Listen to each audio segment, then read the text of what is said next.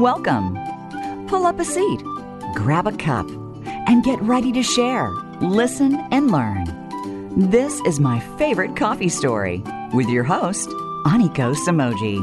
You'll hear about the stories about coffee itself, the history, health benefits, recipes, and more, along with some personal stories inspired by coffee and the lifestyle. Now, here is Aniko Samoji. Welcome to My Favorite Coffee Story. We have such a fun show today. We're talking about friends and coffee. And before I introduce our wonderful guest, Luis, we're going to have our Anikona Farm moment. I am so delighted you've joined us, listeners all around the world, and we're so glad you're with us from Ireland and Kansas City and Seattle and Texas and San Francisco and Los Angeles and Japan and Korea and Canada. Thank you so much for being with us. So about what's going on at Anikona Farm on the Big Island of Hawaii.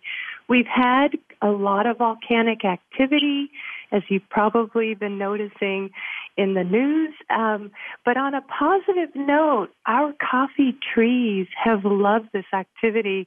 We've had a lot of cloud cover here in beautiful Holualoa, Hawaii, above Kona, 2,000 feet or 600 meters above Kona town. And our coffee trees love when we have that cloud cover. And that's coming mainly from that volcanic activity. We have a lot of volcanic ash in the air, but I think we're going to have a great harvest this year, which is really exciting. We've also had our wonderful friends on the farm from San Francisco area, Silicon Valley, Jules and Luis here with us, and these are our favorite times at Anikona Farm when we can share good moments here together. And we thought, I was so inspired to share about friendship and actually share some fun coffee stories. Luis was nice to join us, so let me please introduce Luis Mejia. He's the CEO of VoterCapital.org, and most recently he was Associate Director at Stanford University's Office of Technology Licensing from 1988 to 2017, and we're going to have some fascinating and interesting, inspiring stories during those days. So we just would like to welcome Luis. Thank you so much for joining us today. Hi, Aniko. It's a great pleasure to be with you this morning. Thank you. Oh, we are so delighted, and we are so excited about sharing about friends and coffee, and thank you so much for being always such a wonderful friend. And I was just noting how we've had our friendship for close to 30 years with you and Jules, and that has been such a blessing for us. So thank you so much for all your friendship. And Luis, we were thinking it'd be so fun to share with our listeners about your early days in your career and growing up days, family times. Please share with us, Luis, about those early days. Well, I grew up in Southern California, and I was very fortunate that I lived near the beach, and I became the beach became a big part of my life. And so ever since then, I've whenever I'm near the ocean, it really means a lot to me. And actually being here on the Big Island is really a terrific treat, being surrounded by water and all the beauty, and certainly a place like the Big Island where you have the benefit of the beautiful volcanic areas with the lush forests and the beautiful coffee trees, all of that with an ocean view. So the ocean has really been a big part of my life, and I was away from the ocean when I was off to college. But other than that, I've always been living somewhere near the ocean in California, and now residing part-time in Hawaii. But my early days really were a great pleasure to grow up in Southern California and have kind of an outdoor lifestyle and around terrific people. I was involved in athletics, played football in high school and college, and got thankful for having played football because it helped me focus on school and finish up my engineering degree, which was focused on energy systems because I had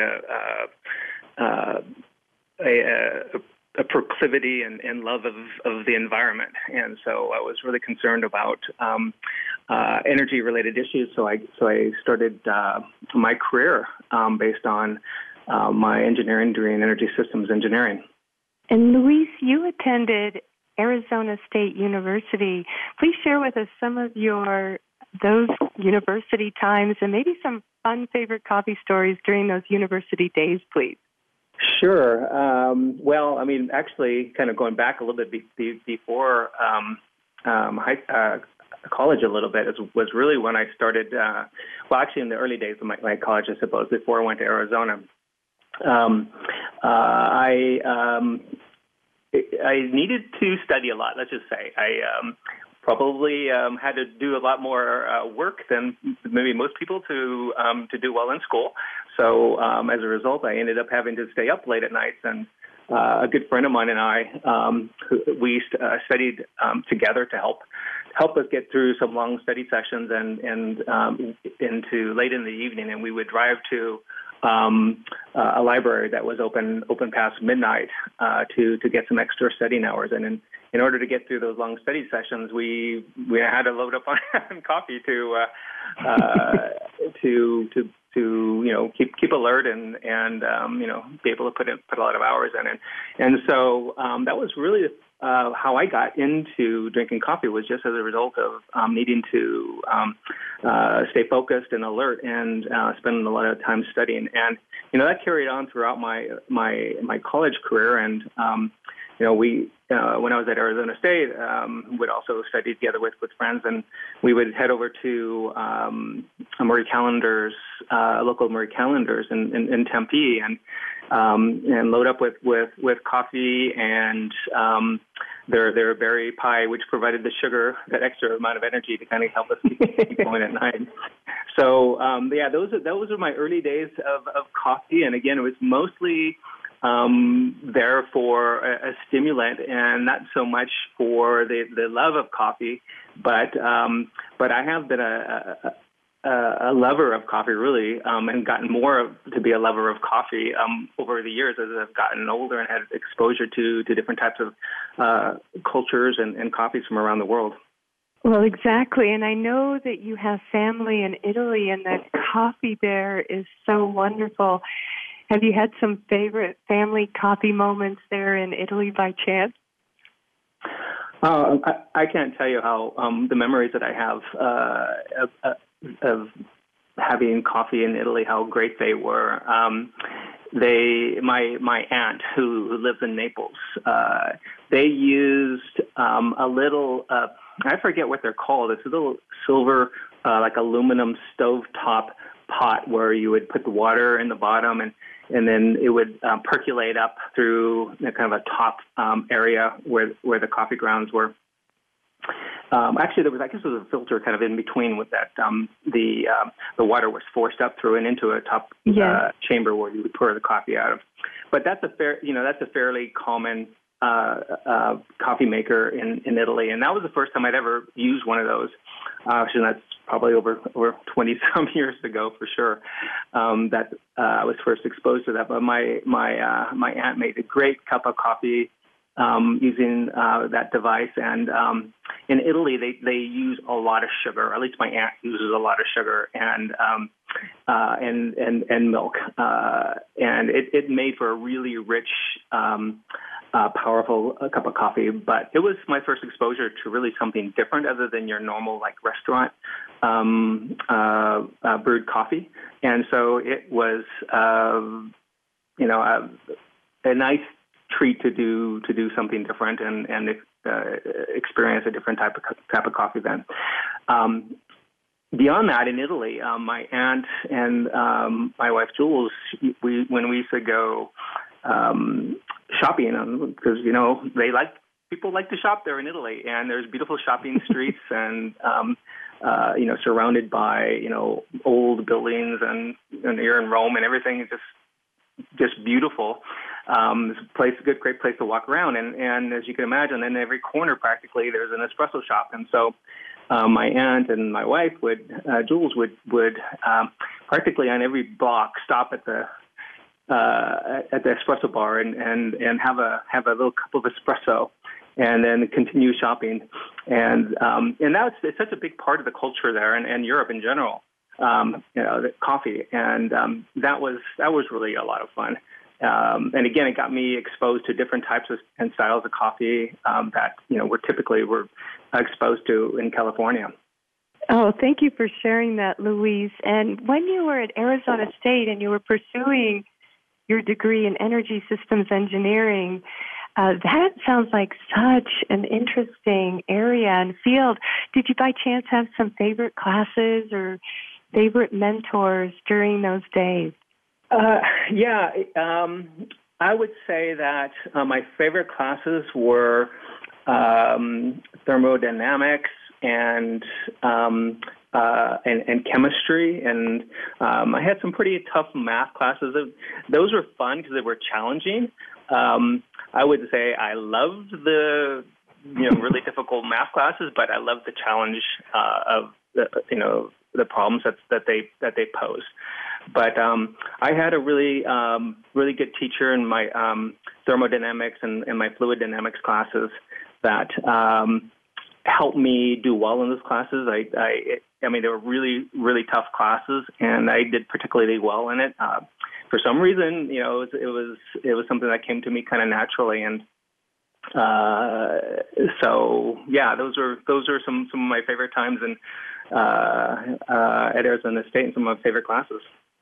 And I'm so curious for our listeners, Luis, how from the Arizona State University times, how you then started at Stanford University's Office of Technology license in July of 1988. Please share with us about that. Sure. So I got into energy systems engineering really as a result of the Arab oil embargo that was going on during my high school years in Southern California. And, at that time, there was a shortage of oil, and we had to wait in line at the gas station to get gasoline. And we were told that, we're running out of oil. And so, at that point, I decided, well, I guess maybe that would be a great thing to get into, is to try to figure out what alternatives to oil we might have as a nation to try to help us protect us from these oil shocks that caused great disruption in people's lives and provided insecure times for our country. So that's why I got into energy systems engineering, in the first place. And by the time I graduated from college, the Arab oil embargo was long over, and the world was flush in oil all over again. And so at that point, though, there were still some programs that had been started during the Carter administration to try to help save energy, and primarily around the area of energy conservation and energy systems engineering, and the utility company in San Francisco, Pacific Gas and Electric, had a very big program in energy conservation and energy management. So I was lucky to get hired by Pacific Gas and Electric out of college, and I worked there for 5 years. After about that 5 years that I was there was the interest in energy conservation and energy management started to wane. And the emphasis at the utility became more about selling more energy. And so they wanted us to focus more on selling energy rather than conserving energy. So that was something that was not of interest to me. And so I just started looking for a new job. And I was very lucky to learn about a job at Stanford University and in the Office of Technology Licensing, which in 1988 was still a very fledgling profession. The very few universities had licensing offices. Stanford had one since 1970, and had a fairly small office, but it was in the process of enlarging its office to deal with increasing numbers of invention disclosures coming from the university's researchers. And so the director at that time, Niels Reimers, was looking for a mechanical engineer, which is the degree under which my energy systems engineering fell into. And so my background fit very well within what their interest was in terms of a person who had a technical background in the engineering sciences. I had no experience really to speak of in intellectual property or licensing, and so that was something that I had to learn on the fly as I went. Well, and your time at the Office of Technology Licensing at Stanford University, there were so many interesting inventions that happened, and as you were working with the professors, and we're about to go to break, listeners, but we thought we would ask Luis one question before we go to the break about what were your favorite parts working at the Office of Technology at that time in the late 1980s? Well, Stanford is a really amazing place. I was just, again, fortunate to be there, being around so many smart people and so many nice people in my office, and the university faculty and students were all really terrific people. And I think that would, to me, aside from the fact that incredible inventions were being created and incredibly important new knowledge was being developed every day. Aside from all of that wonderful part of the job, just being around, terrific people, I think, was something that made that experience especially enjoyable and fulfilling. Yes, of course, absolutely. And we're going to take a quick break, and listeners, please join us because we're going to ask Luis about the Google moment. So please join us right after the break.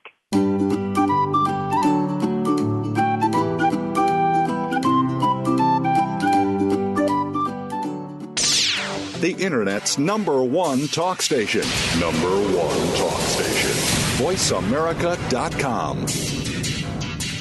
My favorite coffee story is brought to you by Anikona Farm, where every bean we grow represents a great story somewhere in the world.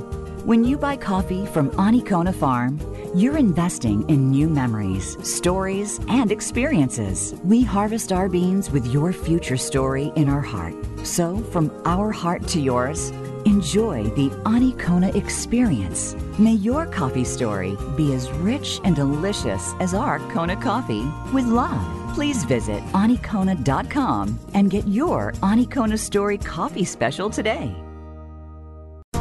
What if there was a radio show that could demonstrate how we can cut your taxes in half without diminishing needed government services? One that could explain how to create tens of millions of jobs at no cost to taxpayers, as well as fantastic yet easily affordable health care. Side effects include cutting crime rates nationwide, providing better education for our children, international peace and harmony, and protecting your private personal data from government intrusion. Tune in to Libertarians Working for You with Arvin Vora, Tuesdays at 8 p.m. Eastern Time, 5 p.m. Pacific Time on Voice America Variety.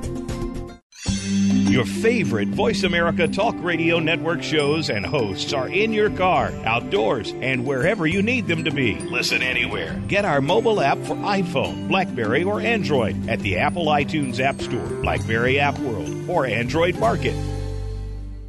News, opinion. Your voice counts. Call toll-free 1-866-472-5787. 1-866-472-5787. VoiceAmerica.com.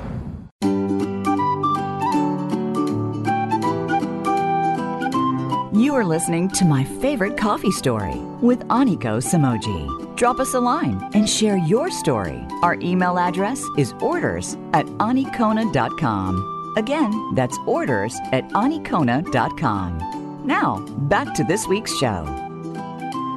Welcome to My Favorite Coffee Story. We're having such a wonderful chat with our guest, Luis Mejia. We're talking about friends and coffee.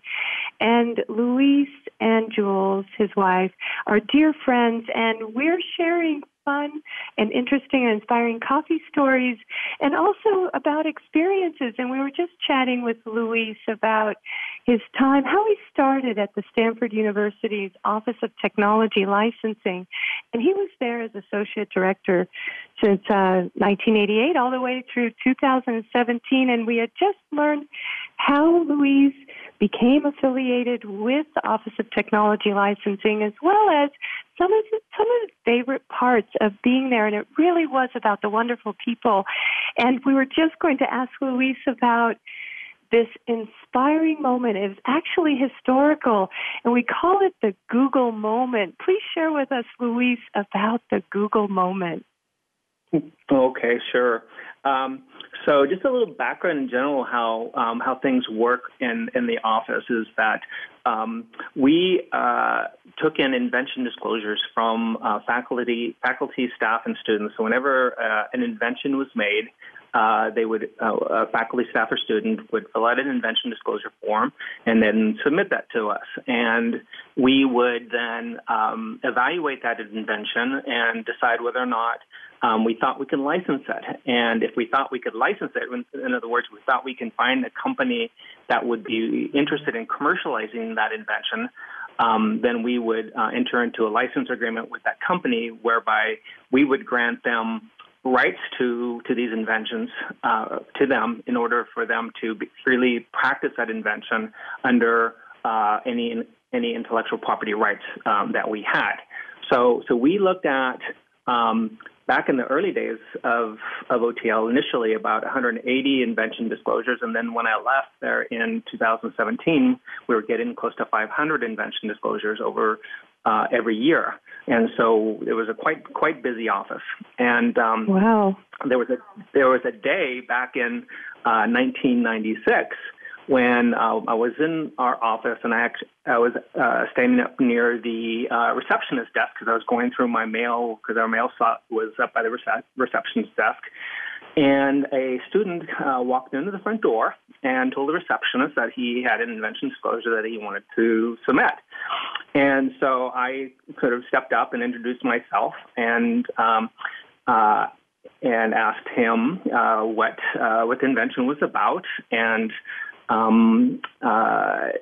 to tell me a little bit more about what he was looking for as far as our office's services. And so he said that the invention had to do with improving search on the internet. And back in 1996, I mean, those were really the early days of the internet. And unless you were there at the time, it's really hard to imagine. But there weren't a lot of web pages.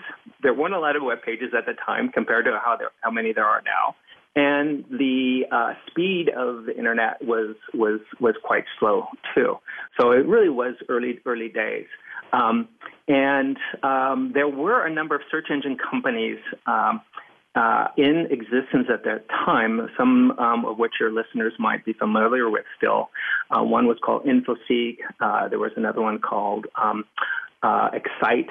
Yahoo, which was still a young company, had only been spun out of Stanford for a couple of years at that point, was doing search. There was Alta Vista as well. And so this student, whose name happened to be Larry Page, had a better way of doing search than the existing companies that were providing search to internet or web users. And typically in universities, researchers are doing academic research and not necessarily doing product development. So they're trying to solve very difficult, intractable, challenging problems. And the whole area of search was quite challenging, and that was really exemplified if you happen to be around in those days, by the fact that the search results that you would get when you would type in a query into a search box on, an InfoSeek site, you would get back some really bad results. I mean, you would not see really what you were looking for on that first page. And, oftentimes you would have to go through multiple pages and still not see something that looked relevant to what you wanted. And so search was really important, but nobody had really figured it out. And so when I asked Larry what he wanted to do with the invention, he was only interested in our licensing the technology and making it a successful technology to the world. He had no interest whatsoever in doing a startup company, at that point. And I said, okay, great. We'll take a look at this invention disclosure and get back with them and let them know what we were going to do. So we looked at the disclosure, and it was quite complicated. In fact, Larry Page told me that the math was so complicated that even its professors didn't understand it. And so I wasn't going to begin to try to understand the math, and I was mostly interested in how well it worked. And because it was academic research, he hadn't really been able to test it on the entire web. He had only been able to test it on a small data set. And so, and again, this is a very typical problem with university inventions where, things can only be done at a very early stage level. And oftentimes to really test things out, you have to spin out technologies and put a lot of development money into further developing it and scaling it up. So that was one of the issues with this. It wasn't really clear whether this invention was going to work on a bigger data set. And so Larry Page and I and his colleague Sergey Brin, who was helping him with some of this research and working with him on some of this related research, the three of us went around and met with all of these companies to gauge their interest in licensing the technology. And at that time, I had already gone ahead and made the decision to patent the invention because the Internet, even though it wasn't really big at that time, it looked like it was on this trajectory to become big at some point. So we felt that it was a good investment for the university to file a patent application on it. And so we did that, and then we went out, we started what we call shopping the technology around to gauge any licensing interest. And the upshot of it is, to make a long story short, nobody was interested in the technology. And so after about 6 months of knocking on doors and being told, well, we're not interested, we don't really think this idea is that great, Larry and Sergey got quite frustrated, and they're what I call now, in hindsight, accidental entrepreneurs. And they were not interested whatsoever in becoming an entrepreneur. They wanted to finish their PhDs and not start a company. But after being, told that the invention was not any good, they really felt that people really didn't understand what they were trying to do and didn't see the potential. And at that point, they decided, okay, well, we're just going to go do this ourselves. And so they were able to raise some seed funding from people that they knew to start up a company. And so, interestingly enough, there was one other company at that point, after they had already decided to start a company, and one of the companies, InfoSeek, came back to me and had asked for a license. After we had already been talking with Larry and Sergey about doing a startup company, and they had asked for a non-exclusive license to the technology. And if we had granted, and they had put a fairly sizable sum of money at that time on the table for a non-exclusive license, and it would have, in most cases, been a very attractive license fee. But I decided that what InfoSeek was trying to do was really hedge their bets. They weren't necessarily that interested in commercializing the technology. They just were worried about making a mistake and wanting it later on. And so they were trying to hedge their bets by taking a license at that point. But then that would have killed the startup company possibilities of raising money if we had given a non-exclusive license to somebody else. So I decided at that point is that we were going to go ahead with Larry and Sergey, even though Larry and Sergey really had no business experience. They had no business plan. But, it was clear that if anybody was going to make this technology a success, it was going to be Larry and Sergey, people who really knew this technology better than anybody. So that, in a nutshell, is really, maybe not a nutshell, but that's really how Google came to be. That story is so amazing, Luis, and we are so grateful to you, first of all, for sharing the story and how that all happened.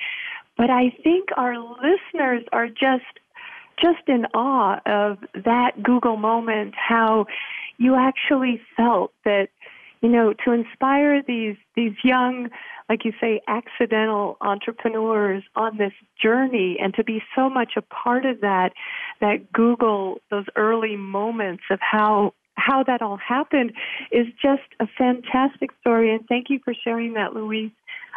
We really appreciate it. Some of those projects at the Office of Technology Licensing were really interesting technologies, a lot like Google, and you were so much a part of that. And being part there in Silicon Valley, in the San Francisco area, you've done a lot of other things too. You've been founder of what is called Stanford Innovation Farm Teams, and the iFarm teams projects. Tell us, please, a little bit about what they're involved in. Sure. Well, it's interesting because it doesn't really tie into the Google moment and a lot of other technologies that universities see, in the sense that you have some really brilliant people who come up with really good ideas. But then it's just an idea. And to take that idea the next step towards commercialization is a very difficult step to take. And it's very difficult oftentimes to find companies to develop those technologies, companies willing to sort of take the risk and spend millions of dollars to try to prove whether or not that technology is commercially viable or not. And so I came up with this program called the Innovation Farm Team Program to help move some of these early-stage technologies a little bit farther down the path towards commercialization, to de-risk the technologies in order to make them more attractive to potential licensees. And so the way the iFarm team worked was that we would gather teams of people. We would basically put out solicitations to people who wanted to participate on these iFarm teams, and we would put together a multidisciplinary team of people. So we would find somebody with some technical background or some engineering background or some software background, biotech, what have you. We would put together these teams of multidisciplinary people, and then we would have them pick from a pool of technologies, an invention that they wanted to work on as part of their iFarm project. And so this program would last 5 months. And over the course of the 5 months, these teams would take this technology and try to figure out what the potential markets were and what kinds of things could be done to try to make that invention more commercially attractive. And so that program was in existence for 4 years when I was there, and ended up being quite successful in the sense that we were able to license 4 companies in those 4 years, which was a pretty good batting record, since those 4 technologies probably would not have been licensed but for the iFarm team program. So I felt that was a very successful program, and I think that other universities are developing models that are quite similar to that. That's so interesting, Luis, and how you inspired that. And thank you for sharing it, how you can take, the idea to then actually realizing and implementing a technology. What a fantastic program. And we know that you've also been involved in a variety of other things, Climate Donor Inc. and involvement in Realizing Innovation Program. And you're also involved in Hawaiian Ethos currently, and you're currently also CEO of VoterCapital.org. We're wondering, please, before we have about a minute before break, please share with us what VoterCapital.org does. Sure. VoterCapital.org is a company that I started to try to help address the problem with a problem called institutional corruption in our government, which is essentially the idea that ordinary people don't have a voice anymore, and that special interests and a wealthy few really control what goes on in our government processes, not only at the congressional level, but at the state and local levels as well. And so the idea of voter capital was a way of building a platform to help people get more engaged and to try to be able to more effectively influence their legislators whose existence really depend on the voters. And, it has been for the many years that legislators don't really pay that much attention to the voters. They really pay attention to the people who are funding their campaigns, the special interests and the wealthy few. So we're trying to turn that table and try at least level the playing field to enable voters to have a real voice in the country. And that's what voter capital is all about. Well, having that voice is so important, and thank you for doing that, Luis. And when we come back after the break, listeners, we're going to talk a little bit more about some of Luis's future projects, how he likes to enjoy the starting of his day with coffee, favorite ways he likes to prepare coffee, right after the break. So please join us.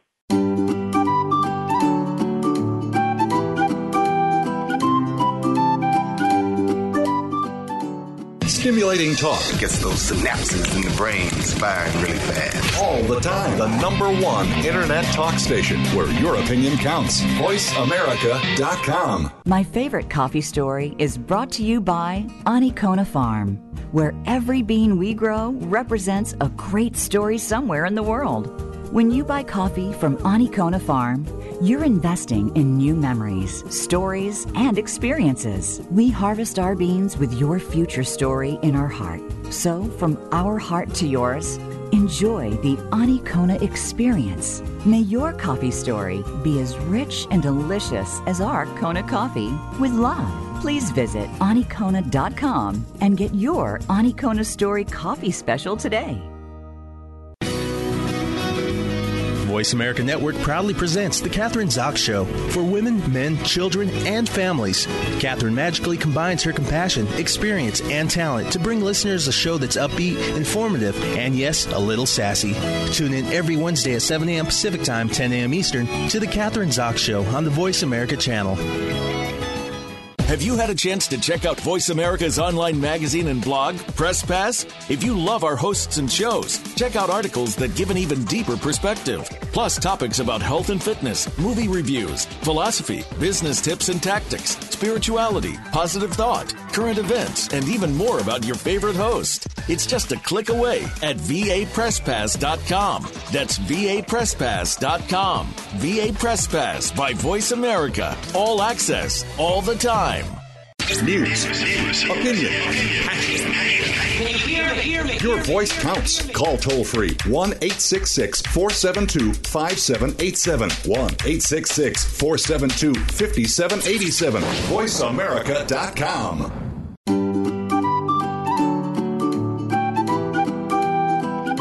You are listening to My Favorite Coffee Story with Aniko Samoji. Drop us a line and share your story. Our email address is orders@anikona.com. Again, that's orders@anikona.com.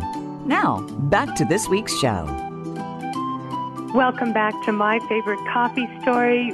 We're talking about friends and coffee, and we're with our good friend Luis Mejia today.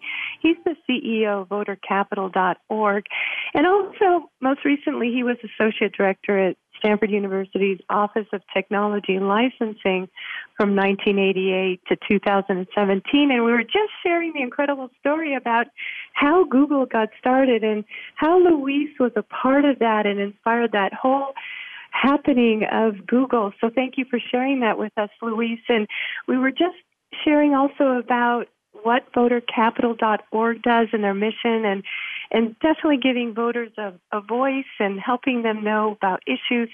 So that's just a fantastic project you're working on, Luis. We were going to ask you about when you start your day, how does that go when you have your coffee and your favorite way to prepare coffee?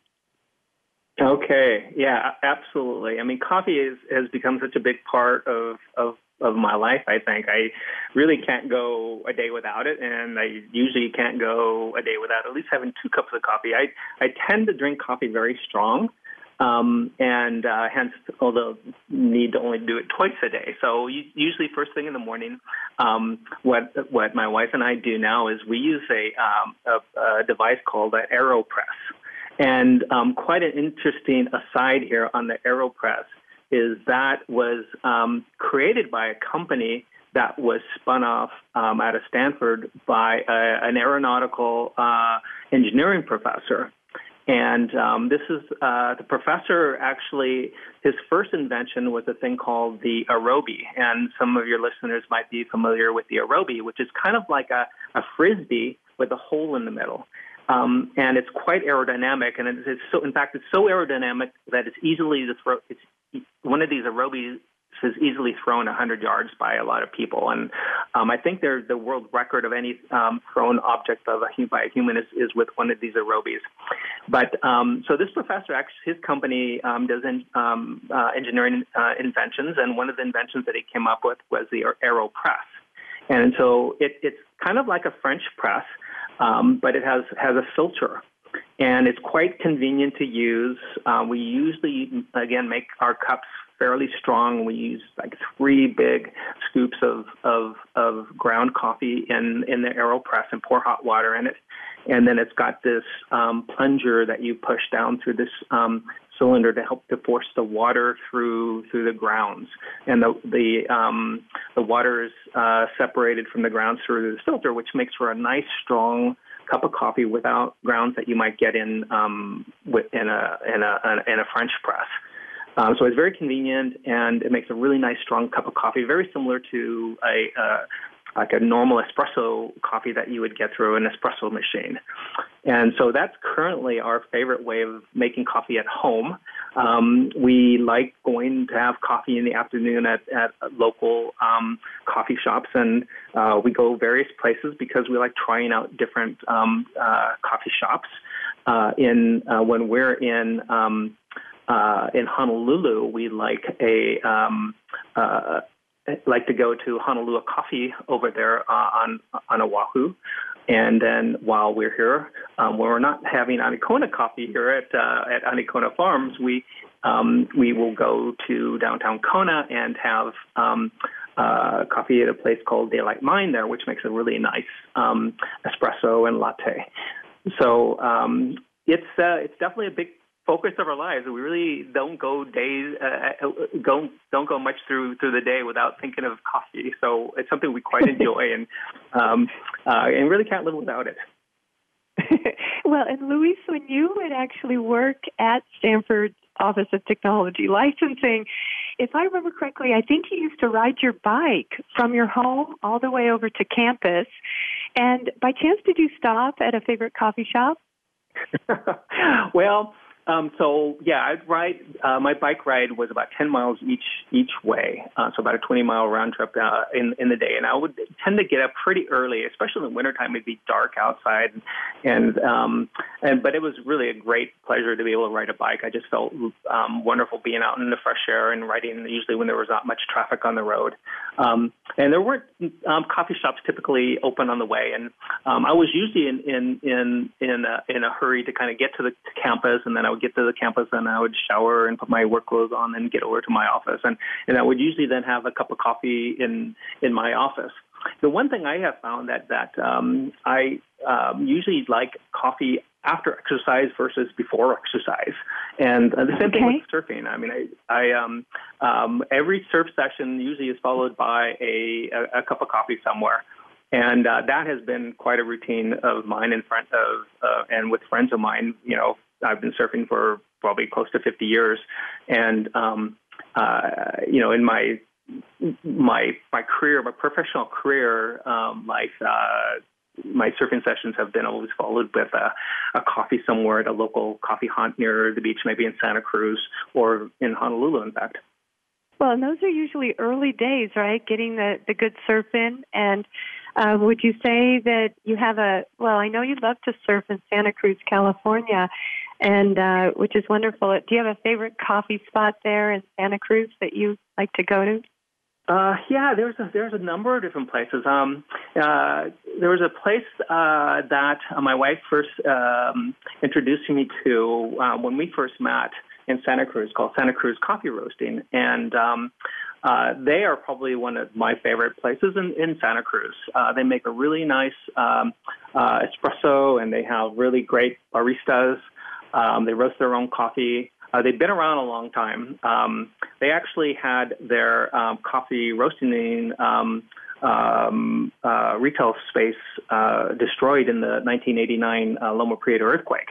And so they were able to, fortunately, relocate. And after that, they were out of business for some time until they were able to get a new location after they had to move out.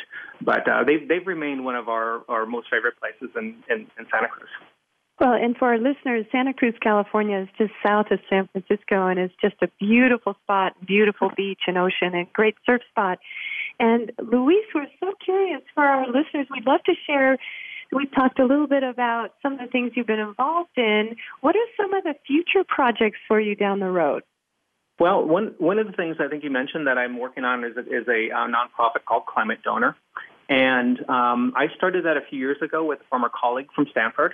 The idea of that was to try to help fund climate change mitigation projects that were not able to get funding. So it was kind of a crowdfunding site, and it's in existence at this time.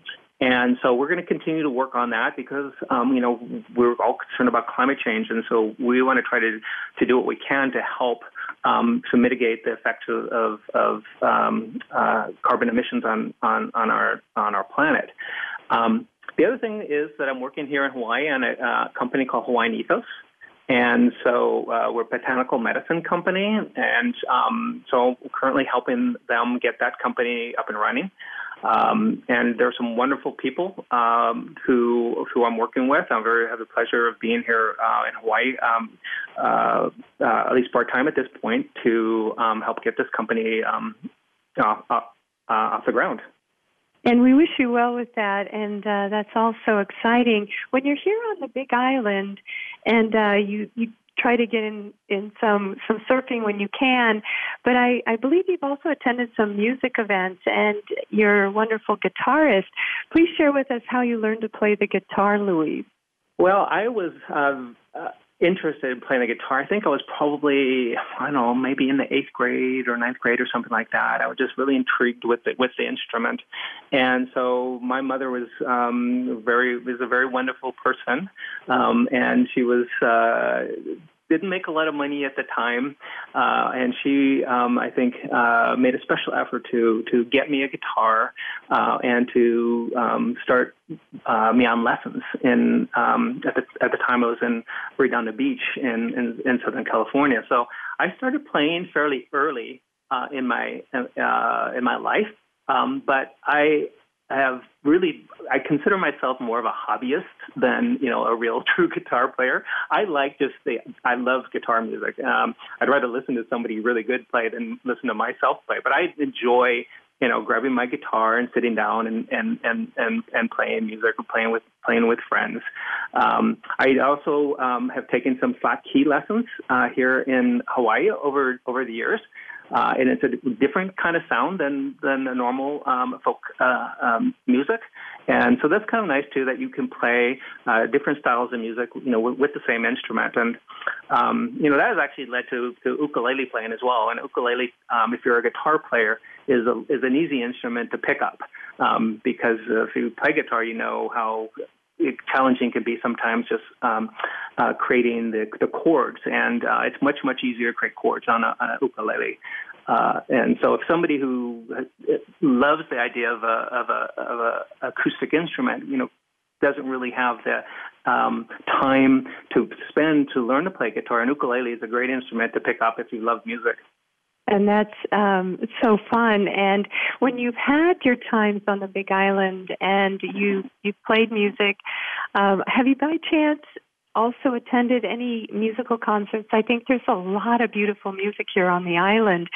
And if I remember correctly, there was one event that you went to, like there's a jazz club, and there's also the place right on the ocean. You had sent us a photo that you were attending a music event.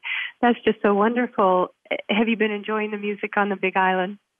Well, that's one of the great things. Yeah, it's one of the great things about Hawaii is that music is a big part of their culture here, and that in itself, I mean, how guitars were introduced into Hawaii was a whole interesting story in itself, and probably another program for you. But there's a great history of acoustic music here, and with the introduction of the guitar, and that blends in with a lot of the traditional Hawaiian music that came originally from Polynesia.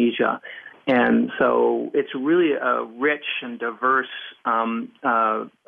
area for music, and wonderful local musicians. There's Gertrude's Jazz Bar down in Kona, which is always has wonderful music. There's this program called The Twilight, which is at the Maunalani Resort, which will bring in talk story along with musicians to talk about Hawaiian culture and play some wonderful, beautiful Hawaiian music on an outdoor setting, on a very scenic beach, in Hawaii.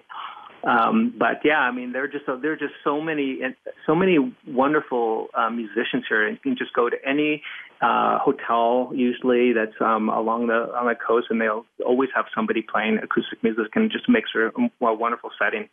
Yes, absolutely. And Luis, we've been so enjoying our chat with you, and we have about a minute or so. We were loving to ask the question, since we are talking about friends and coffee.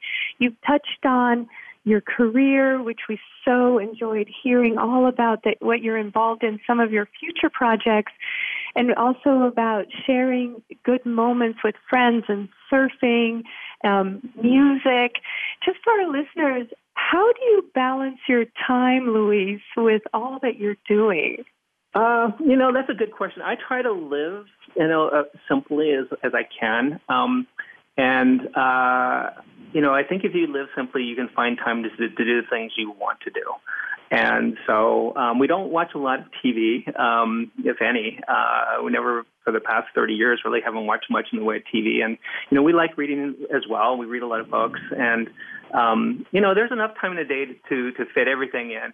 But it's just a matter of prioritizing what you want to do, what brings you joy in your life. And, I'm really thankful to have my wife with me most of the time because, she's the most special person. Yes. And that's who I'd rather spend my time with. And so fortunately, she enjoys a lot of the same things that I do. So we really enjoy doing things together.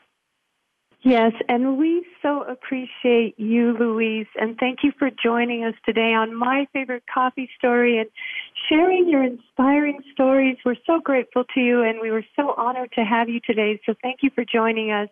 And listeners, we really enjoyed our time today talking about friends and coffee with Luis. It's always so great to share friend times over a cup of coffee.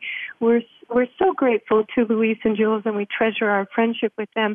And thank you, listeners. We always enjoy sharing our Anikona gift. If you'd like to go to anikona.com, and please feel free to share questions at radio@myfavoritecoffeestory.com. So thank you again for another great visit together on My Favorite Coffee Story. We look forward to being together next week. And in the meantime, we wish you a wonderful aloha.